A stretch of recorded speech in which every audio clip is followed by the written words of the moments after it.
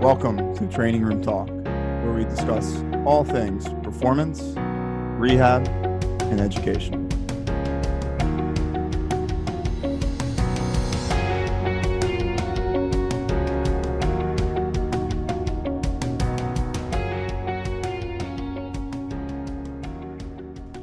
Welcome back to Training Room Talk. I'm Dr. John Herding. I'm here with Dr. Nick Perugini, Dr. Ray Carr, and Mr. Master's Degree Rob Rubina. Thanks, John.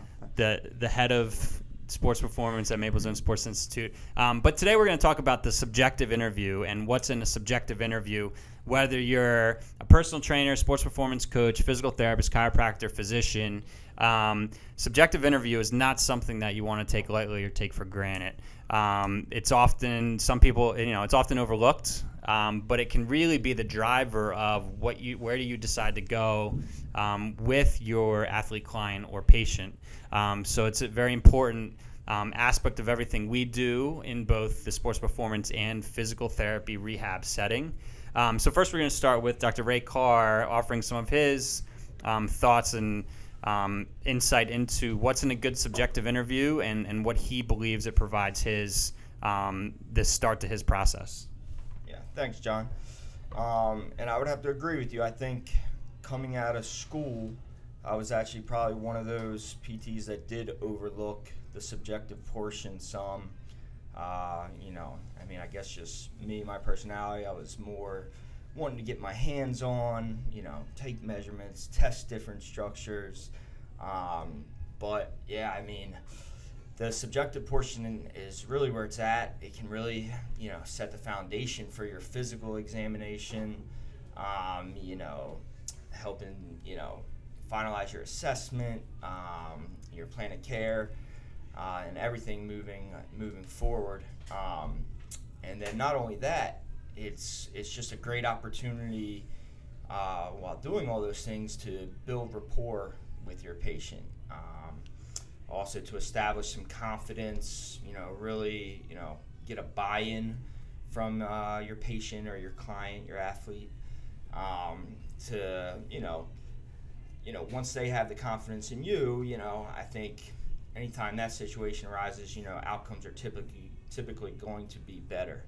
And then also from a treating standpoint, if you can help use your subjective portion to streamline things, when you get out of PT school and you're treating, a little bit more volume, it will help you stay on task and kind of streamline, through your visits and your patients as your day goes along as well. So, Rob, what are your thoughts and, how do you typically approach the subjective portion? Yeah, so when I'm first sitting down with someone, I think it's first important to understand where they're at, and I'll kind of get a gauge based on their body language if they're feeling comfortable or if they're not feeling comfortable. So I want them to be as relaxed as possible. I'm sure it's their possibly first time in the gym or first time meeting me. So I want to try to create an atmosphere where the client is as comfortable as possible. So, I make sure that they're happy, that they understand why they're coming into the gym. But how I make them feel comfortable sometimes is I'll kind of, start to just have some small talk with them when they come in, ask about, their day, their weekend, or, we maybe find some common ground with them. And then once I sit down with them, I explain the process of training, what we're going to go through. I might ask them silly questions as well, just along the lines of hey, what's your favorite color? What's your favorite TV show? This sorts of things that they probably weren't expecting to answer in a gym, which kind of, might bring a smile to their face, which makes them more comfortable as they go and answer the rest of my questions. And the rest of the questions are anything from, their what sports they play, what positions do they play, where are they from? I want to try to learn as much as I can about this person, where they've been, and then obviously where they want to get to. So I ask their goals from a short-term perspective, from a long-term perspective, and establishing baseline goals is important. I want to make sure we have tangible, reachable goals, not just I want to get faster. Well, that's too broad. We can't come back and test that and say we've improved and gotten faster. So I want to make sure we have an actual goal. Like I want to improve my 20-yard dash time or my 40-yard dash time. We have to have a tangible short-term goal and then a long-term goal. And long-term goals are anywhere from like I want to increase my velocity 5-6 miles an hour, make the varsity high school baseball team, play college baseball, whatever it might be.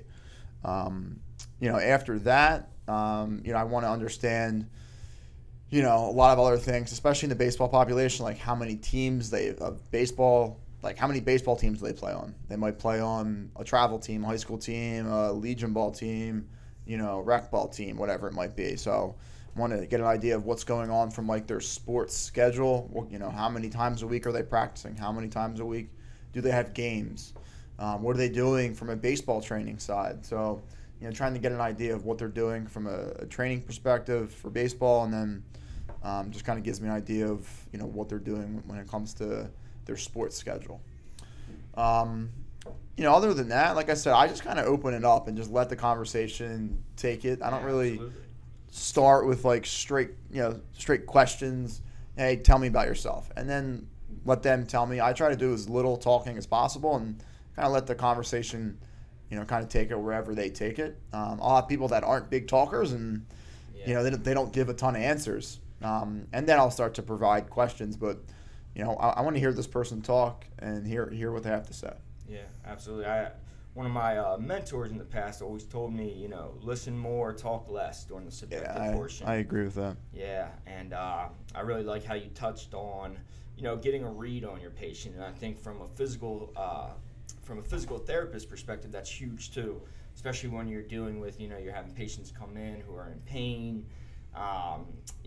It's really, it can go a long way, acknowledging that and, getting an understanding of their mindset, why exactly they're here, what they're trying to get out of their visit that day, and not only that day, but moving forward. John or Nick, you guys have any thoughts? Yeah, I think, Rob, you struck gold there when you said you don't just get so clinical and fact-finding about your eval that you're actually trying to find out about the person, right? And sometimes just knowing that you care about them goes a long way in the recovery process or the buy-in to performance. And I think sometimes we get carried away with, hey, in the therapy, like we use a lot of manual therapy here at the training room, and we'll meet someone 10 minutes earlier and then we're, massaging a glute. Right, so very quickly we just take for granted that because we do it all day, every day, and there's nothing to it. But it's like, hey, to some people that might be a very private area, massaging a butt cheek, right? but we do it so often, we take it for granted. So being able to build rapport and learn about the person and asking them what their goals are, and then you're right, Rob. Like so many times has the patient provided the answers to what's going on just by letting them talk, and I think. Not trying to guide the patient with your questions, but like leaving them a little bit open-ended with, hey, this is, allowing them to provide you the answers and listening and not talking over them. And that's really where the magic in the interview happens, I think. And then the answers that they don't provide, then you go and do your orthopedic tests. Because we already know, like studies show that not many of the special tests we learn in school matter or mean anything. They're not very sensitive. They're not very specific. So sometimes what's going on just based off of mechanism of injury and then how it's kind of proliferated over the last couple of days, weeks, months, right? And what it's limiting them from doing. You can pretty much tell. Often they'll provide you the answers in the interview process. Yeah. And just touching off that, Ray, you mentioned that quote, listen more and talk less. And, one of the things I found myself actively incorporating in subjective interviews is just not even waiting to say something, but just even after someone's done talking, just, waiting and making sure that they get everything they need to get out before, I even make a comment. Moving to seeing a patient in pain, I think there are a few things that, pop up in my head. The one thing I want to really know about this person in front of me is what have they been told about their situation? What doctor, physician, physical therapist, coach has told them that their hips are weak or that they have subacromial bursitis or whatever the case is. I think it's important to know what they know about their situation and really dig and see if where their mindset is or what they believe is causing them their discomfort, causing them their issues in performance, or causing their pain, because that gives you, the background and platform to actually, if needed, de-educate and then re-educate with proper knowledge about their situation. I also think incorporating other factors about their lifestyle, not just honing in on their body part, but in PT school, like we're taught a checklist. Rate your pain out of 10. Where is it? How long does it last? Is it burning? Is it numbing? Is it tingling? And it's very checklist type of interview, and I don't think that's conducive for building a relationship. So getting an idea of other life factors like stress management, sleep, nutrition, any important life changes, while that may not be directly related to their shoulder, it gives us, the clinician, some insight as to what are some underlying factors that may be contributing to this person's pain experience and why they're here. I think it's important not to get so clinical with checklists. Like, create a conversation and just figure stuff out through that, right? Like, when some of those questions of pain and numbness and pain rating come up, like, then maybe say, all right, tell me about your pain a little bit. How would you rate it on a scale of 0 to 10, right? That, like, just let it flow within a conversation, right, and you'll get there, instead of being so clinical. And you see that, like, new clinicians and students all the time. They're going right down the checklist, because in a practical, in a PT setting, it's, I need to make sure that I hit all of these things to score the points to pass the practical. So that becomes the norm. Where as you get into the clinical setting, it's less of that and more conversational to get the answers that you need. Yeah, I think honestly, like, a well done subjective portion of the evaluation can be therapeutic in itself. Just by the emotions, the compassion you can kind of give off and give back as they are explaining to you what exactly is going on. So yeah, and then also in terms of patient awareness, and just it's always good just to have a strong feeling of who you're speaking with, and some of their goals moving forward, like Nick, you mentioned, really getting to know the patient outside of just that pain as well. So, question for you guys: do you ask if someone's like, obviously you guys see a lot of people that are active and people that lift weights, how much do you get into like what they're doing from a training side, if you think that their training program is possibly causing some of their pain? A lot. Like, that's a lot of what we do, but I think it gets hard because we get a lot of referrals from coaches. So then it's like treading that fine line of, hey, let me just talk to you. Like, that's when we'll kind of talk to the coach. But all the time, it's, all right, so tell me, they're like this, so tell me what makes it better, what makes it worse. What's your volume been like lately? Have you changed exercises around? What are you doing to prep for your workout? Are you just doing the general group class, or do you have more individual class? Right. Because so often people, I had a girl the other day, she's a weightlifter, she's pretty good, she's competed at the national level, and I'm like, so what do you do to warm up your hips? Well, you just usually get onto the bar and just start working up.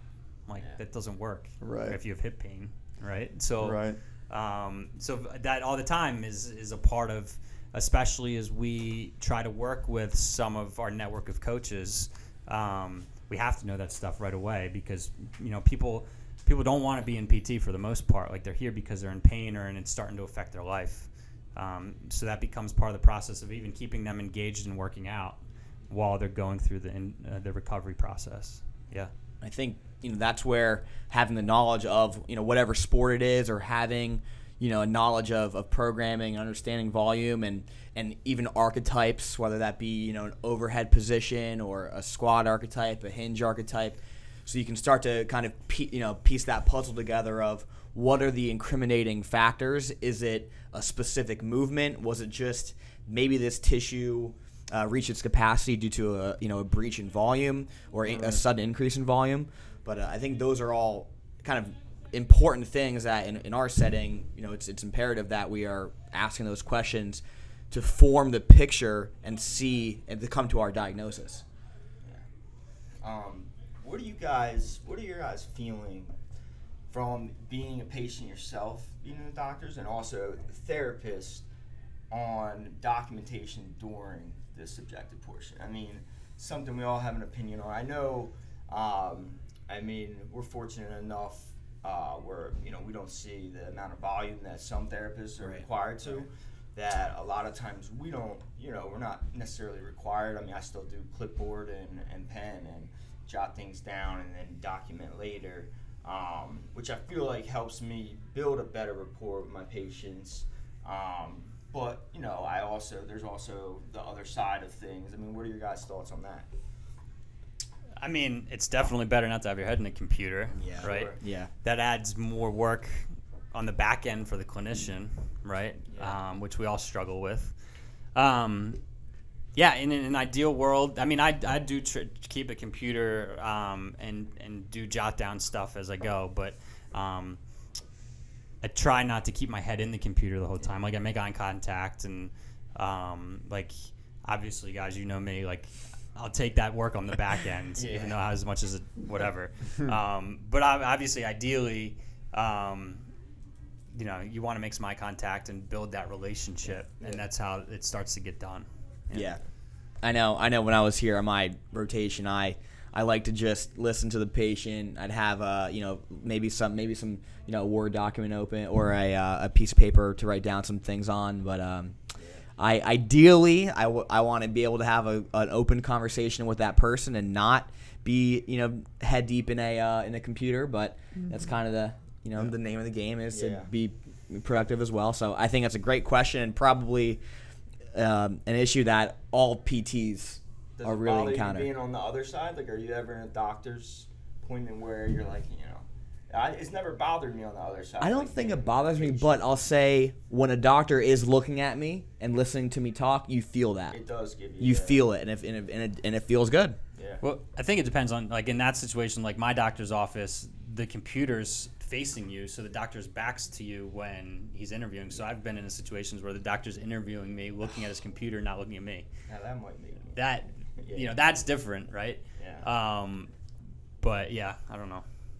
That's interesting, John. I think I've always played around with, when you first have someone come in for their initial evaluation, like, where do you sit? Where do you stand? How do you sit? How do you stand? Yeah. I'm real big into that. I used to kind of like sit almost like with the person, like no barrier between us, like kind of like they would sit in chairs and I would sit in chairs and we would sit directly across from one another. So there's nothing between us, very open. And then I kind of switched to start doing like more of like kind of at my desk, where like I'm behind my desk, they're at my desk. It just seems a little more formal that way. I don't know. What do you guys do as far as that? Do you stand? Sometimes I just like stand by the assessment table and just kind of like, lean on the table and chat. What are your guys' thoughts on like position that you're in? I think that's a good topic. I think some of it, I guess, I'll base off the patient. I'll get a feel. Yeah. But most of the times, generally speaking, I'm standing, and I have the table in front of me, the roller, and my pen and clipboard, and I try to be as opening. Is the patient sitting or standing?